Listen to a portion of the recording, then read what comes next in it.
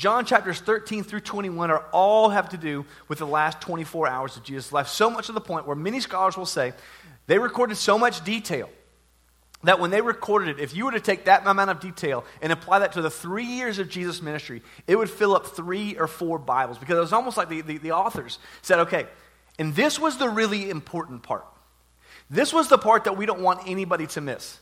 This is the part that we just cannot skip on the details. We just cannot just gloss over. This is the important part. And here's why. And here's what you know and here's what I know. That Jesus knew that this was his last 24 hours.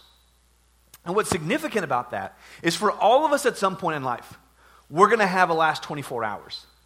But very few of us know when that last 24 hours is.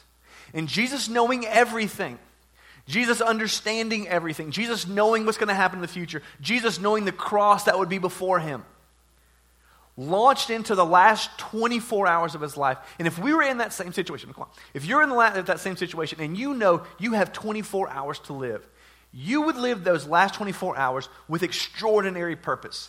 And Jesus lived his entire life with extraordinary purpose.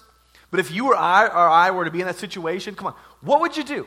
What would you do if you knew that you had 24 hours to live and only 24 hours? If you knew this breakfast that you're about to eat was your last breakfast, or you wanted to kind of double down and go breakfast and then brunch that you were going to eat was your last brunch. This was the last lunch you'd have. In fact, this was the last time you would ever eat dinner. This is the last time you'd be around your friends. This is the last conversation with your family.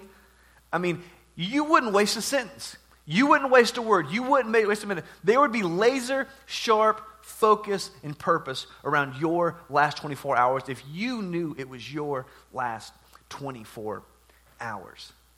The conversations that you had, the teachings perhaps that you gave, would be so meaningful and so insightful. In fact, we kind of experienced a glimpse of this a lot of times in the university world, where there's a professor who's taught maybe for years or decades perhaps, and they get to their last lecture. And they're oftentimes recorded. There are oftentimes, massive amounts of people attend to basically hear this person speak and talk about life and oftentimes the meaning of life for the very last time. In fact, I experienced this one time.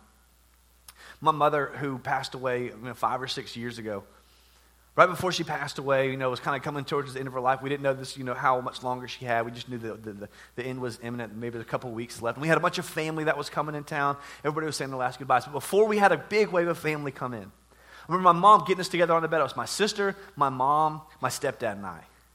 And for about 20 minutes, she just talked. And she said, come here. I want the closest people around me.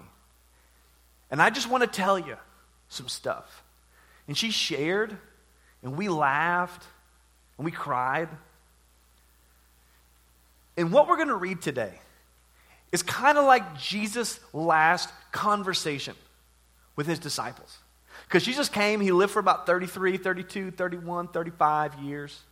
And the last 3 years of that was public ministry.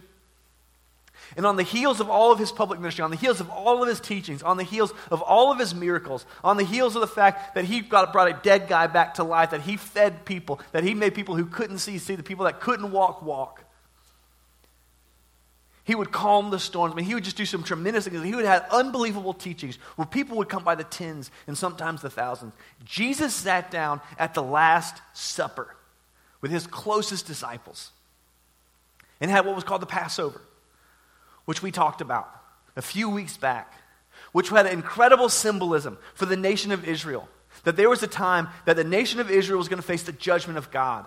And year after year, they would come and celebrate this time when the nation of Israel escaped the judgment of God because of the blood of the Lamb. The nation of Israel escaped the judgment of God because of the blood of the Lamb. And Jesus gets his disciples together, gets his closest people together, and says, now let me tell you, this meal, our last meal together, has new significance.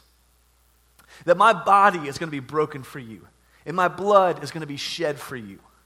And on the heels again of this meal, he talks to a guy named Judas, who was going to betray him, who he knew the entire time was going to betray him, and basically says, Judas, go do what you already know that you're going to do. And so Judas walks out the door. And so now, it's the 11 closest disciples that Jesus has. And what we're going to read this morning is the beginning of about 2.5 chapters of Jesus' talk, of Jesus' conversation, of saying, basically, this is our last conversation together. This is my last time to talk to you. This is your last time to ask me questions.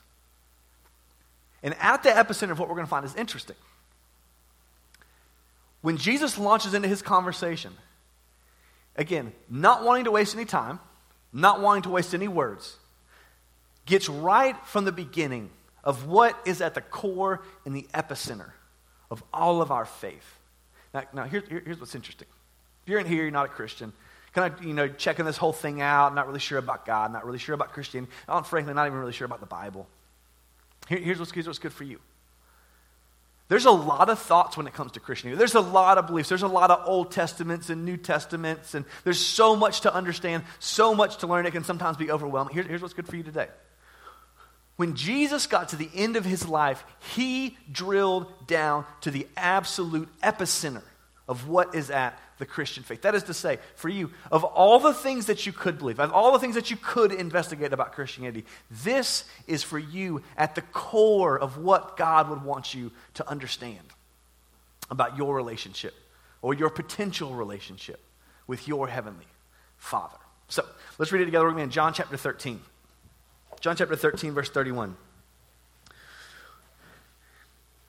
John records this. He says, when he had gone out, talking about Judas, so Jesus had kind of just dismissed Judas, and it was kind of an interesting interaction where Jesus says, I'm going to dip my hand in, and somebody's going to dip your hand in. When I dip, you leave and betray me.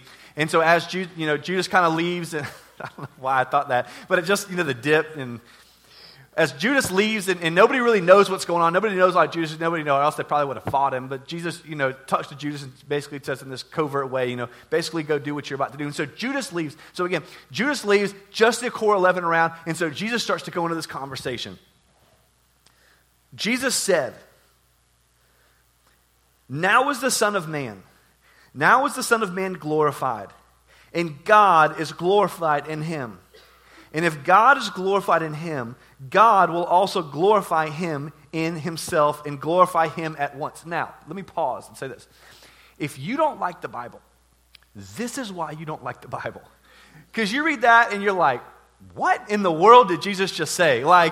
That was the most circular logic. I have no... So what, and here's what's funny, is oftentimes when you get to a passage like this, you're like, man, I wonder, I wish our pastor was here to explain what this means. Here's the good news. I have no clue what Jesus was trying to say here. Just absolutely, and what's fascinating, you can read all kinds of, commentaries about this, and almost every commentary is like, yeah, well, if he meant that, it probably means this, but if he means this, it probably means that. But either way, it kind of works. So just cumulatively, we have no clue what Jesus meant right here. But here was kind of the bottom line of what he was saying. What's about to happen is going to glorify God. In other words, what we would later find out, or what the disciples later would find out, and what we know through looking back through the lens of history, is that soon and very soon, within the next 24 hours, Jesus was going to be brutally murdered on a cross. And it's almost like Jesus says, before we go through this whole thing, and you don't know what we're about to go through, let me just tell you, what's about to happen, let me eliminate the idea of scandal that maybe God doesn't know what's going on. That what we're about to go through is about to be glorifying to God. And he's going to glorify me because of it, and I'm going to glorify him because of it, and because of the fact that he's glorified, I'm glorified, and I'm glorified that he's glorified. So this whole package and idea simply glorifies God. And I even said to the disciples, and I know you don't know what it means yet, but I just want you to know that this is going to go to the glorification of God, not to the demise of God. He continues on, he says this. He says, little children, which is kind of funny because it's degrading, because these are grown men. Little children, I'm like, bro. Little children, yet a little while I am with you, and you will seek me. And just as I said to the Jews, so now I say to you, where I am going, you cannot come. So he kind of pauses and says this. He reaches back to something that they experienced before. In John chapter 7, starting in verse 33, or starting in verse 31, 32, Jesus has this interaction with this Jewish audience. And this Jewish audience that would oftentimes come, and they would try to prove him wrong and prove him wrong and prove him wrong. And the funny thing was, every time you proved Jesus wrong, and in fact, if you were in the neighborhood of proving Jesus wrong, the problem is he would just talk circles around you. And you would leave so frustrated and hate him even more, and you had no clue why, because he was confusing. And so Jesus talked to the Jews, and he says, hey, I'm going to a place where you can't go, and where you can't go, I'm going, so don't try to find me. And they're like, what? What are you talking about? And so he reaches back and says, disciples, I'm going to go to a place where you can't go. I'm going to go do something that you cannot do. Now, in this idea is the first stone, the first, centerpiece, the first stepping stone for what is and what would become Christianity. And it's simply this: that God went where we couldn't go to do what we couldn't do. That God went where we couldn't go to do what we couldn't do. That in a few hours from this point, Jesus was going to be hung on a cross. And the purpose of being hung on a cross was not to make us feel bad. It was to deliver us from our sins. That on the cross, we don't believe that just an innocent man hung on the cross. That an innocent man, as the writers of the New Testament would some point say, would for us become sin, so that in him we would find the righteousness of God. That Isaiah, thousands of years before, would prophesy that he would bear all of our sin, all of our shame, all of our iniquities. And what we believe is that you and I are incapable of gaining a right relationship with God in and of our own efforts. That I can't make myself not sinful. Because let's be honest, I've made mistakes. I've just decided some bad things. I've intentionally rebelled against God. A lot of times we say, oh yeah, I've made some mistakes. It's like, man, I plan my mistakes. And we call it spring break. I pay for my mistakes. I'm going on a cruise ship full of mistakes in a couple weeks, And I plan, and here's the reality. Here's the reality. Is when that happens, Jesus took the weight of all of our sin, all of our shame, all of our guilt, and bore the weight of the world of sin on his shoulders and was crushed on the cross. Not because of the cross itself, but because and by the weight of our sin that he carried. So he says to the disciples, he says, I'm going to go where you can't go, when you're not going to be able to go, just in the same way I told them, and I'm going to do for you what you can't do for yourself. But someday you're going to. Someday you're going to have salvation. But you can't do what I'm going to do. And you can't do it in the same way that I did it. But here's how you can participate, he would say. And so a new commandment I give to you, that you love one another. Just as I have loved you, you are to also love one another. And by this, all people will know that you are my disciples, if you have love for one another. Now, huge idea here. Because up to this point, it was common thought, okay, do loving things for your neighbor. Do loving things for your neighbor. The way that Jesus communicated this was not do loving things for people, is that you would feel a genuine love for other people. That the way that you act, the way that you behave, the way that you conduct yourself as a Christian would be the hallmark of the Christian faith. Love, as the writers of the New Testament would go on to kind of parse out through their writings, displayed through service. Paul in the book of Philippians gives such a beautiful example of this. In Philippians chapter 2, verse 3, where he says, hey, Christians, let me just talk to Christians for a second. He says, do nothing out of selfish ambition and vain conceit, but in humility consider everyone else better than yourself. We talked about this before, that you would walk into a room full of people and think that every single person in the room is better than you are, not try to project yourself as better than everybody else in the room. And in fact, on top of that, you would consider not only your own interests, but also the interest of others. And he launches into this idea that you should have the same attitude of Christ Jesus, who did not consider equality with God something to be grasped, but instead humbled himself, made himself nothing. For the joy set before him, he served, he became a servant, became obedient to death, even death on a cross. That he humbled himself, he served, and he loved, and he sacrificed for people who he had no business sacrificing for. And Jesus looks at the group and says, come on. So this is what I want you to do. I want you to participate in my death by loving people the same way that I've loved you. In other words, the love of God displayed on the cross, ought to inspire us as Christians to go do the same. Jesus would say, the same way that I have loved you. In other words, you're about to see how I'm going to love you. I'm about to be brutally murdered on a cross for you. And there should not be a person who you ever lock eyes with who you don't love in the same way. And in fact, I want this to be so strong that the way the entire world knows that you're my disciples is by the way that you love one another. AKA, if there's any other way that people know you're a Christian, if there's any other way besides the way that you love one another that people would know you're a Christian, you're probably doing something wrong. See, as Christians, let's just be honest. We're known for about everything else than the way that we love. In fact, come on. If you're here, you're not a Christian, you're on the periphery of church, you're just kind of checking this whole thing out. Isn't that true? That the reason that perhaps you're not a Christian, the reason that you're not really that interested in faith, isn't because of God, isn't because of Jesus, isn't because of the Bible. Maybe for you, perhaps you're interested in all that. But you have such a bad taste in your mouth because of Christians, because of judgmentalism, because of the hypocrisy, because of the way that you seem to be, they just seem to be unloving. As Christians, we're known more by our political ideas than we are by the way that we love. As Christians, we're known more by our stances than by the way that we love. As Christians, we're known more about how we feel that Black Lives Matter. As Christians, we're known more how we feel by our tweets and our Instagrams and our Facebook posts than the way that we serve the people around us. Jesus looks at us and says, come on. And you ought to.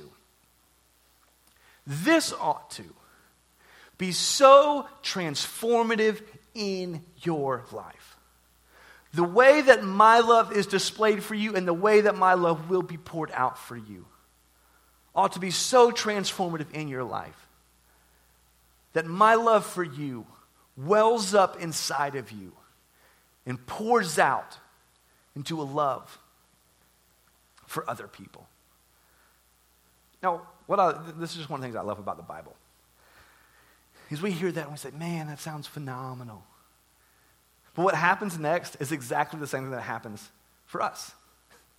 Because in the wake of this just dynamic statement, there's not a discourse about, okay, so Jesus, wow, how do we do that better? How do we love the people around us better?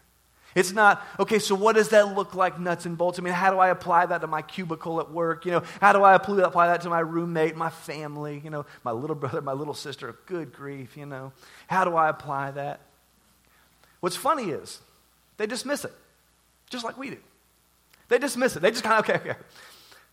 So Jesus, where are you going again? Okay, love. Cool. But Jesus, so you said we can't go where you're going. Well, we would like to go where you're going. So tell us where you're going, Jesus. They just completely dismiss it. And it happens, if you read the Bible, it happens over and over in Scripture that Jesus will say just an incredibly important statement like this, and they just go back to something that's almost irrelevant. In fact, here's how Peter says it. So he says this, begin, big statement, verse 35. By this, all people will know that you are my disciples if you have love for one another. Big mission. Verse 36. So Simon Peter says, Lord, where are you going? so hold on. Tell us about this place that we can't go anymore, because that whole love thing's cool. That's a little bit challenging, and whatever. We don't even really know what that looks like. So tell us about where you're going again. And Jesus answered him, where I am going, you cannot follow me now, but you will follow afterwards. In other words, Peter, there's going to come a time where you're going to go through the same thing that I went through. In fact, what's interesting is Peter would go through the exact same thing. He would be crucified. In fact, many historians will say that he was actually crucified upside down when he died. And Peter would go through very similar stuff. And Jesus says, you're not going to go through that yet. Yeah, eventually you're going to go through that. But Peter said to him, Lord, why can I not follow you now? I will lay down my life for you. And Jesus answered, will you lay down your life for me? Truly, truly, I say to you, the rooster will not crow till you have denied me 3 times. Now, let me tell you what I just love about this. This is our experience. If you've ever been to a Christian camp, let's just talk Christian camp for a second, okay? I was a part of an organization, still am in some capacities a part of an organization that we put on camps and camps and camps. And we try to do the best that we could to kind of avoid some of this. But what happens at every camp inevitably, especially a week-long camp, weekends are kind of, tricky. But week-long camps, you get there day one, and everybody's, oh my gosh, we love Jesus, yes we do, and you're trying to sit by the cute girl on the bus, and everybody goes to the thing, and you get put in groups, and it's fun. And you go through a series of teachings. It's Monday night, it's Tuesday night, it's Wednesday night, and the last night of camp's Thursday night at camp, And by the time Thursday night comes around, everybody is so exhausted, and we don't tell you this, everybody's so exhausted that we just emotionally manipulate you. You know what I'm saying? Like, we don't really, but that's what it seems like. The last night of camp, like, everybody's crying, like, all the girls are like, I'm crying. It's like, why are you crying? I don't know, but I'm crying, because everybody around me is crying. And then you see like 5 guys that are crying. You're like, dude, get out of here, So everybody's just so emotional. And here's what happens. Almost every time. We get to the end of a camp. We get to the end of a religious experience. We get to the end. Maybe it's a church service. Maybe for you it's a quiet time. Maybe for you it was a camp. And we make declaration after declaration after declaration to God. God, this is what I'm going to do for you.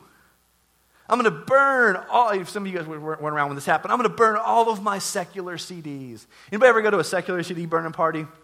Don't admit that if you did. We can't even do that anymore. Like, I'm going to trash on my iPod. I'm going to upload them to the cloud, actually. It's not a big deal.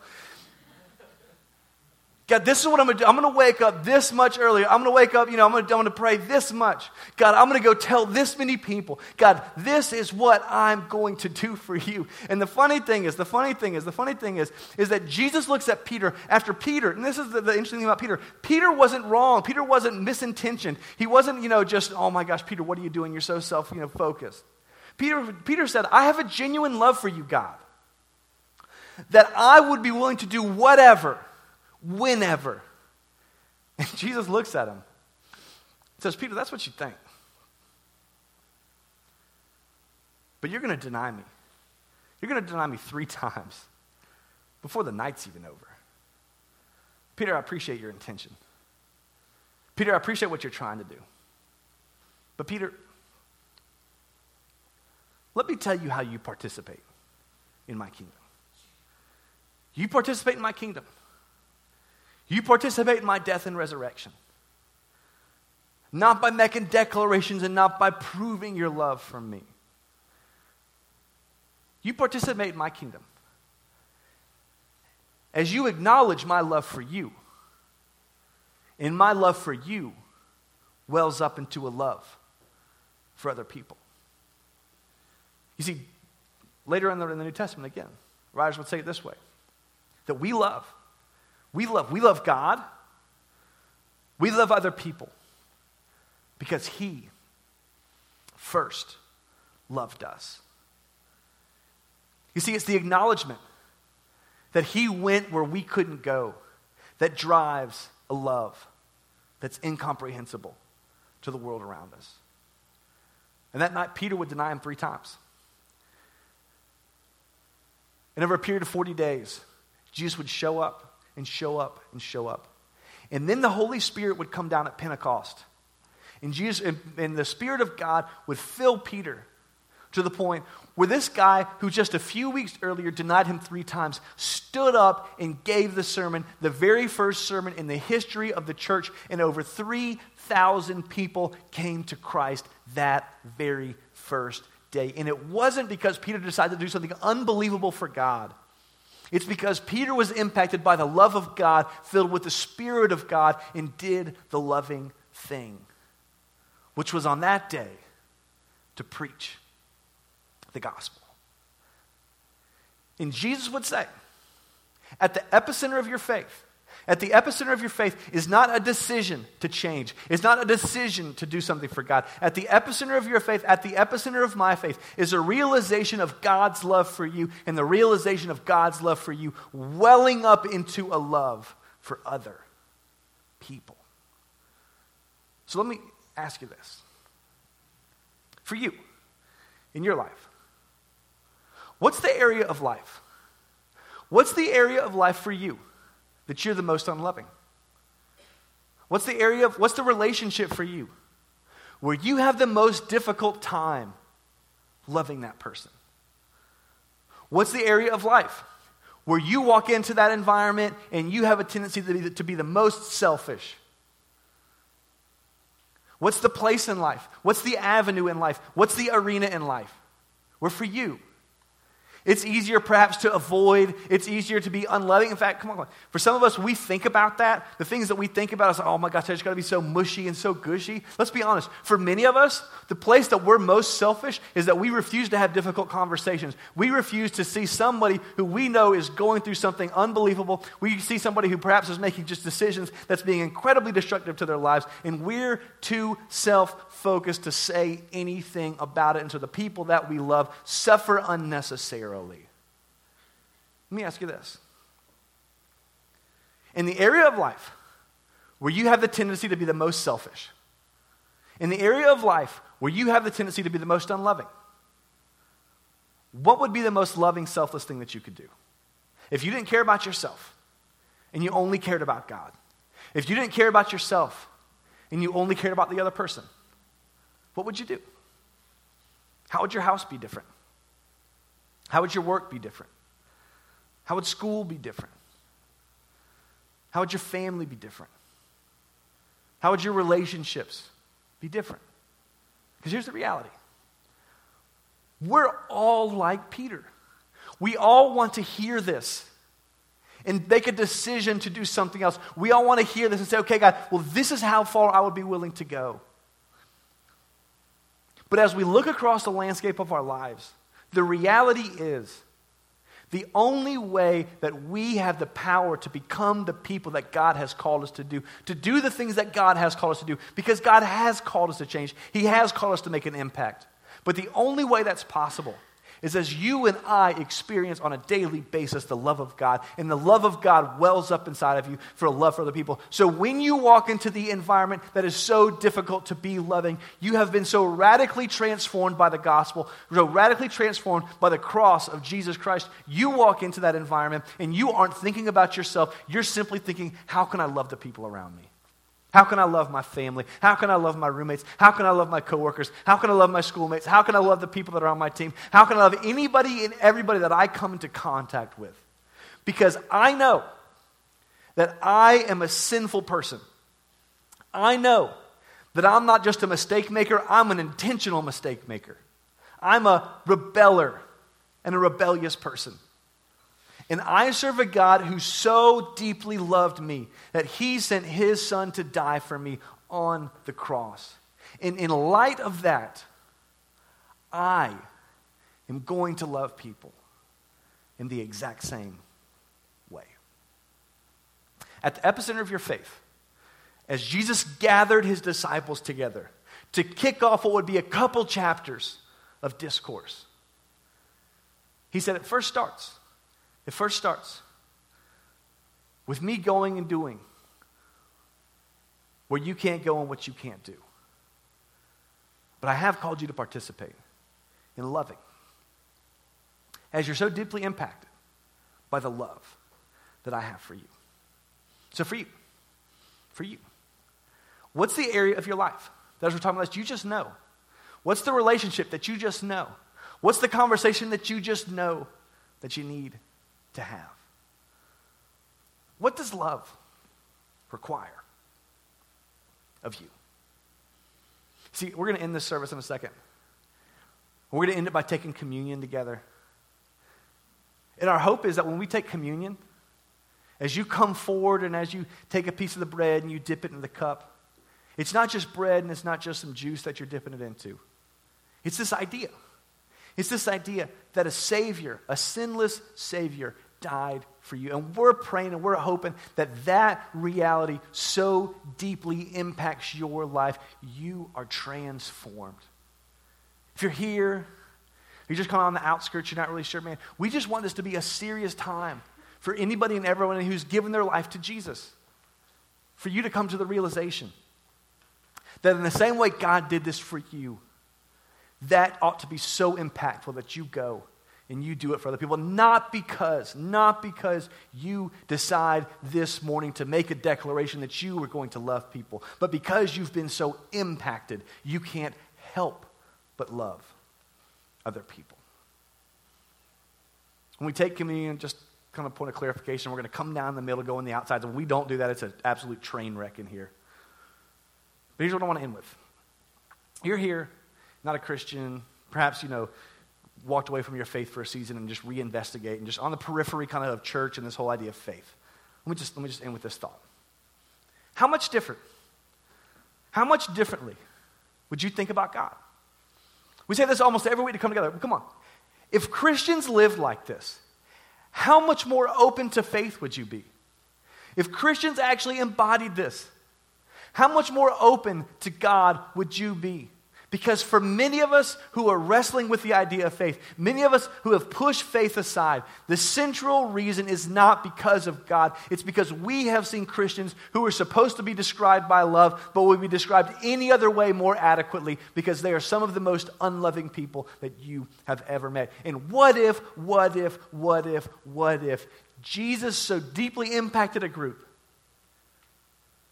that their love for anybody and everybody, regardless of what they thought, regardless of what they believed, regardless of what they did, was so dynamic that it was apparent it could only come from God. I think you'd be a lot more open to the Bible.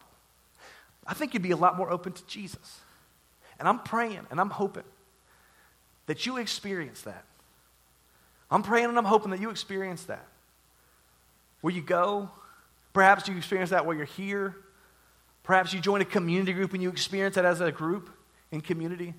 Or perhaps you just meet a group of Christians that make you more open to their Heavenly Father as they become the person that God's called them to be. So for you, if you're a Christian, again, what's your area? What's your arena that you know you've kept from God and you've been unloving and selfish? But you need to be so deeply impacted by the cross, you cannot help but love in any and every area of your life. Let's pray together. Heavenly Father, God, we thank you so much for this time. God, I pray for all my friends. God, I pray for everyone in here who's a Christian. As they come up and as they take communion, you would so deeply impact us with your love. You would so deeply impact us by your grace. You would so deeply impact us by your mercy that you had mercy on sinful people like us, that you took every single one of our individual sins and bore them on the cross when you died for us. God, I pray that that love would drive us, would well up inside of us, and would compel us to love the world around us. That we would each examine our lives, and in any and every area that we act selfishly, in any and every area that we act unlovingly, you would help us to act as you would act. You would help us to ask, what's the loving thing to do?